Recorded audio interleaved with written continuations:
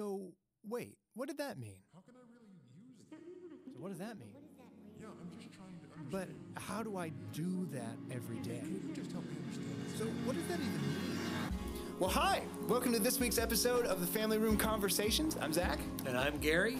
And we are so excited that you're joining us this week. Quick announcement at the top. I got a notification that we have not been available as a podcast on the Apple Podcast platform. Well, that is fixed this week. If you have searched for this podcast, this series on Apple Podcasts and not been able to find it, you certainly can now, just like we've been available on Spotify, Google Podcasts, and several other places so far. All right. Now that that's out of the way, what a great sermon. Big question from this sermon this week. How do I love to the degree that we've been talking about? Yeah, well, I mean, a lot of people have been asking me that. You know, they came up after the service and said, so I appreciate all you're saying. I appreciate the messages and all that's going, but I either can't or, man, I don't want to. And so I said, well, it's possible you can. And they're like, how does that work? And so that's the basis for the series of what we talked about Sunday. Yeah. Yep. So in the sermon, what you talked about, or what the through line that I seemed to draw was we were talking about love. How do we love to the degree to that Jesus commands us to, that Paul is talking about, that we're reading here in Romans? And we broke away. We've been in Romans for a long time. It seems like we jumped all over, which was wonderful, to answer that question. And we came up with this idea that your love is founded in your faith. And to the degree that your faith grows, your love grows. And your faith, we answered toward the end, you talked about toward the end, grows when you abide in Christ. That's what Jesus commands us. I thought that was wonderful. But I wanted to ask, and you talked about this a little bit, but let's just talk about it some more. What is faith? That seems like such a nebulous word sometimes. What does it mean to have faith, or what is it? Well, in Hebrews chapter 11, we looked at where it talks about being confident and being assured. It's where, okay, I haven't seen it, but I feel confident it exists because I know God said it, and I have faith in what God's done. It's the confidence of things hoped for and the assurance of things not yet seen, right? Exactly. And so it is. It's okay, I haven't seen it. I'm not like reflecting on an experience with it, but I trust that it exists. I'm confident and assured, mainly because of the source of, so I'm believing in something God has said, so I have trust and belief in that. Be like if you said, hey, I'm coming over this afternoon and bringing Coke and pizza, well, my belief in that would be my faith in you. And so it is transferable to other relationships as well. Yeah. So it's almost like the degree to which you believe something. Is Right, that what you're saying? right. Yeah. So if I doubted you bringing, or was like, yeah, I bet he won't probably bring that, then that would be a lack of faith. And a lot of us battle that with God as well. Right. And so our faith in Jesus grows as we abide in his word. Right. As we abide in him, and part of that is allowing his words to abide in us. Yeah. And the analogy that we used, and just literally playing off what Jesus said, I mean, is so that nutrients flow from the ground through the trunk of a tree into the limb and produce fruit. And it's just an organic process. When that limb is tapped into the tree, fruit happens. If it's not tapped into the tree, fruit doesn't happen. Likewise, if we're tapped into Christ, it changes us. I mean, it impacts our lives at all levels. And one of those is it manifests within us an ever-increasing love for God and for people. Certainly. Yeah. That's big. So one of the things that I noticed you touched on, and this was really smart because it probably would have been my first couple of questions. What are the things that detract from our faith? And you brought up two things, trials and temptations. Right. And in the trials, you mentioned something that hit home really well for me, that trials are not God's response to us being bad that day. That's true. Right? That's true. And that's something you had talks about after the sermon, right? Mm-hmm. Yeah, sometimes people ask about trials, and their response is, so what did I do to deserve what I'm going through? And we have this naive view of life that it's, if I do this, this happens. If I do this, this happens. And life isn't that nice. And I mean, I always like in life is like if you take spaghetti and sauce and mix it all together, and then you try to pull the spaghetti off the sauce. You can't do it because life is that messy. You know what I'm saying? Yeah. And so trials don't always work that way. And so I try to encourage people that there are times we do something and there's a consequence God allows to happen. There are other times we do something and something different happens our way. And so instead of trying to figure out why it happened or what's the origination point, deal with it with faith. That other part can become to me like wasted time. Yeah, it almost seems to recall back conversations we had last week and the week before about legalism, right? That's the legalistic side of me that says, I did A, so whatever's happening now must be a response to that. Right. Which Paul said is a weak mindset. Right. It's the strong who trust in the faith and grace of Jesus, or trust in the grace of Jesus that he offers with faith, by faith, right? Yeah, and trials too. I mean, like I tried to say in the message, I mean, we have been battling COVID for the last 14, 15 months. And people say, well, God caused it to happen because this, that, and whatever. But if you actually look at the history of diseases for the last 100 years, they happen. And part of living in a fallen world. And so I don't think God's punishing Poland or Brazil or India for what's going on. Those things happen. But at the same time, if I do make a decision and go out and rebel against God, there might be some consequences that come my way at the same time. So we just have to live in the reality that I can't understand the reason for every trial. Mm-hmm. At the same time, I can understand that trial can shrink my faith, that can cause my love to decrease. So I need to address the trial and my response to it. Right. Yeah. And I guess that what you're hitting at is like the focus. Are you going to focus on the trial and allow that to detract your faith? Or are you going to focus on your faith and maintain abiding in Christ and not removing that worry? Yeah, I mean, without getting too simplistic, a victim always goes back to why it happened. Mm. I think a disciple says, okay, it doesn't really matter. What does matter is my response to it. Because as we saw, God can leverage the trial to grow our faith, to grow our love. James talks about, consider it pure joy when you face trials of many kinds, knowing it can make you mature and complete, lacking in nothing. And that would mean that our faith grows, our love increases. Mm. I can't solve why pandemics happen, but at the same time, I know God can leverage a pandemic to grow my faith, to increase my love. Yeah. So the other thing you talked about was temptation, right? Sure. So I guess what I wonder is how are and maybe you talked about this, but I would want you to talk about this again. How are temptations really affecting my faith, right? So temptations seem like something that's outside of my control, and I respond to it or I don't. How is that affecting my faith as directly as trials are? Well, I would say for most of us, when we battle a temptation becomes something that initially I rebuff, I pushed against, but most of the time, ultimately, it kind of oozes and eases its way into my life.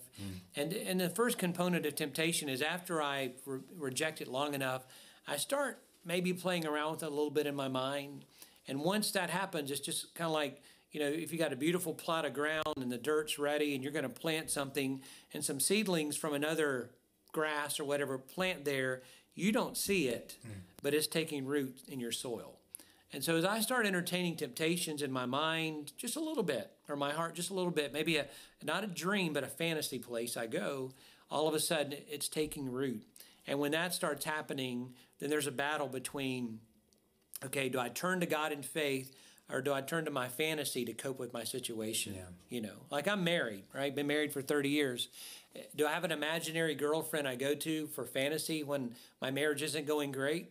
Or do I turn to God to help me to love my wife better? Mm. And that's where the temptation shrinks. That makes me think. I had a friend several months ago that I talked about, and it makes me think of patterns of addiction. That's what that sounds like to me. Mm-hmm. And this friend was going through different addictive things, and he was talking with his therapist about it. And one of the things that he took home from therapy, they had talked about the psychology of addiction, and how the example that they gave is if you had if an alcoholic was offered a glass of whiskey, but the person said, if you drink this, I'm going to shoot you. Point a gun at your head and said, I'm going to shoot you if you drink this. Right. A normal person's thought pattern is very simple, right? Whiskey equals gun equals dead equals bad. And that's it. That's an easy thing. But an alcoholic, they may get to that same conclusion, but they have to go a completely different route to get there, because they're going to ask, is there any scenario? I know it was listed out plainly, but is there any scenario where I can get the whiskey and not the bad consequences? Right. And that that felt so poignant to me because I haven't dealt with a ton of addiction in my life, but good gosh, if I had that kind of temptation moment where I have to ask, is there any way I can do that and still be in good graces with God? You know, how do I get around that? And that feels very degrading to my faith, and that's what that made me think of when you were talking about that. And addiction, Zach, is totally built around me creating false gods. And the false god says this: when my life, I'll pick on my marriage isn't going well, okay, which is normal because my wife's imperfect, right? So when that happens, where do I turn? Do I turn to Christ in faith, or do I turn to porn, or do I turn to just a fantasy in my mind of another person, right, or whatever the list could be? Right. And that's where that addiction is. And addiction basically says I've elevated something in my life to be equal with God, and it's now become my go-to when God should be my go-to in whatever challenge I'm facing. Yeah, that's big. Okay, so I had two more questions from the sermon, and there are a lot more. I guess maybe cut and dry. We'll see. But one of the things you talked about was the enemy. You talked about Satan and how he may be the one presenting some of those trials. But it made me wonder. It's a fun question that I really like to ask and hear people talk about. Is Satan the reason I had a flat tire on the way to church? That's good. No. I think sometimes, C.S. Lewis said it best, sometimes we give him no credit and sometimes we give him too much credit. And the answer most often is in the middle. And so I just wanted people to understand temptation is a reality, not only because we're weak, but we also have an enemy waging war against us. There are times when I know I desire something or think something, and I'm sure everyone does the same. And I'm thinking, where did that come from? Where in the world? That is just like a bizarre, how evil of me, or how bizarre, that's just beyond my scope. And the Bible assures me that, hey, there's a guy out there floating lies my direction all the time. That's his native language. That's all he knows how to say. And the agenda of his lies is destruction in my life. And so that as I'm going through trials, I get that part of living in a fallen world. Temptation, again, part of living in a fallen world. But in addition to that, when things get really bizarre, you're thinking there's got to be something else, and that's where the Bible says, yeah, you got an enemy who his eternal sentence is already there. So between now and then, he'd like to just wage war against you until it's done. And can. Very much. The thing I don't give enough credit toward is he is out there, and the demons are out there, and they are doing things like that. But I think, I don't know, to me, I've had times where I've blamed Satan on things that I probably should have blamed myself for. Right. I am to blame for some of these bad things that I've done. But it's not that he's not real. It's not that he's not out there, or that there's not demons out there that are dealing with it. I don't know. I just like to hear people talk about that question. And again, I mean, if we were to take a bowling ball and drop it from the top of a building, it would go straight down because gravity. Right. And an invisible force affects a visible object. And likewise, we have to understand in the spiritual realm, there's an invisible world going on that affects the world we see. Right. And we have to always remember that because I remember a guy telling me years ago, he was watching a documentary on Hitler, and he saw the hatred Hitler had for the Jews and his desire to exterminate them. And later that day, something had happened, and in his mind he thought, if I could just kill that guy, because he's just ruining my freedom and something. And he said, all of a sudden, God said, hey, remember the thing you just saw on Hitler is the very similar spirit you're having right now. And it's just like, oh, goodness, where did it come from? And you just realize, the temptation there for all of us to do life on our terms and respond in pride. Obviously, Satan's a part of that, but it's a common temptation, as we saw in 1 Corinthians, common to everybody. Whether it's road rage or some mass killer, I mean, end of the day, you're basically looking at a human being saying, you're not worth living. I'd like to get rid of you. And it's pretty much a very similar battle. Yeah.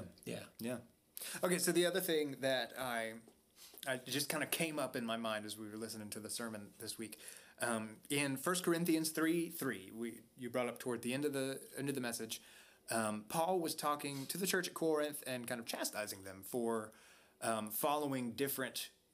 As Apollos, right? Apollos and him. There were people following different alliances. Right. And it just got me thinking, are we still experiencing that? Is he talking about, if he was talking to the church at Rincon, would he be use the word denominations? Is that the same thing? Are we following different, preachers and to different directions and calling it the Baptist church, the Lutheran church? Denominations are typically built around, there's typically a theological twist to a denomination, whether it's holding up hands, different ways of doing communion, worship, music actually being played in the service or not. What Paul's referring to there is in ancient times, there were these kind of rock star speakers. And in our modern day, we have them everywhere. And it's not the guy, the people aren't seeking it, but our culture, we like to elevate people because we feel comfortable if I can look up to a guy and maybe if I could be like him. And Jesus is like, wait a minute, you want to be like me because it's not about the people. So in the letter in Corinthians, basically in the church, they were building alliances about pastors who were there or who had been there. And we're of this guy or we're of this guy. And Paul basically said it reveals how childish you are because the more mature you are in Christ, you realize that pastors and preachers and leaders are just instruments of God. At the end of the day, our allegiance and our affinity is for God himself. Yeah. Oh, and they were getting combative too, right? That was the other side. Well, they were having quarrels and fights about it. Right. And when God's like, who cares? They're all just instruments of mine. Right. At the end of the day, the church, a guy many years ago gave me credit for something I did not do. I looked at him and I said, listen, the one you need to give credit to is the one who has the nail-scarred hands and mine don't have nail scars. He said, what do you mean? I said, look, we've had a great experience here at such and such church, and it's been amazing. But I'm a servant. I'm just someone through whom God ministers to people. You give glory to God, you can give a high five to me. And just understand, I didn't die on the cross to make all this possible. And in the church in Corinth, and some churches too, you lose sight of that. You elevate the person and almost kind of dethrone God. God's like, no, elevate me, and just realize that people are servants of mine. That's big. Yeah.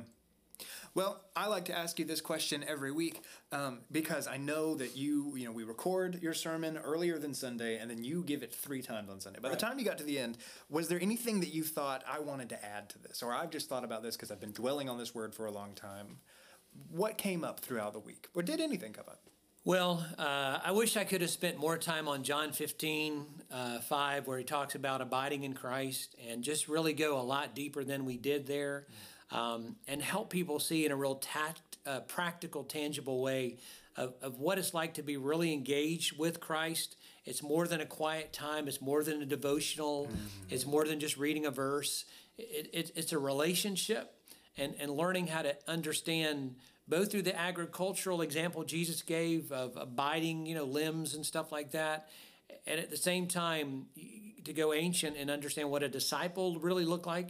And if you could weave those together, I think you have a clearer understanding of what it means to abide and spend time with Christ, both following him, learning from him, resting in him, and at the same time being obedient to him. That I love him. And therefore, as he says, if you love me, you obey me. You can't separate the two, and understanding that part. Yeah, that's something I could definitely use to focus on more. In fact, next week, we're going to actually, in the messages, we're going to look at something similar to that. We're going to take the 1 Corinthians 13 framework and describe love, because we talk about loving people, and something we've not mentioned at all in the messages is defining that and describing that. Because a lot of times we think we're loving someone and we're really not, because we're not doing it the way God, as an architect, designed it to be. Yeah. Well, great. Well, I'm excited for that. Yeah, me too. Well, would you like to pray us out? Yeah. Father, thank you for your love. Thank you for your compassion for all of us. And Lord, for your desire that our faith would grow so that our love would increase. And we're thankful that all originates in you. And Lord, there's no excuse. It doesn't matter who we are, how well we know your word. None of that matters, Father, because your desire is that you would create in all of us an incredible, loving heart. And God, that comes, Lord, as we learn to grow in faith in you and encounter you all the time. We bless you in your Son's name. Amen. Amen. We want to remind you, like we do every week, that we love to use this time to start conversations with you, with our congregation here at Rincon. And so if you've got conversation starters, send them our way. You know all the ways that you can do that. They're in the comment section below our content or in any of the contact information that we've left below. Well, I hope you have a wonderful week. I'm excited to see where we go this week and excited to see you again on Sunday. Yeah, take care. See you soon.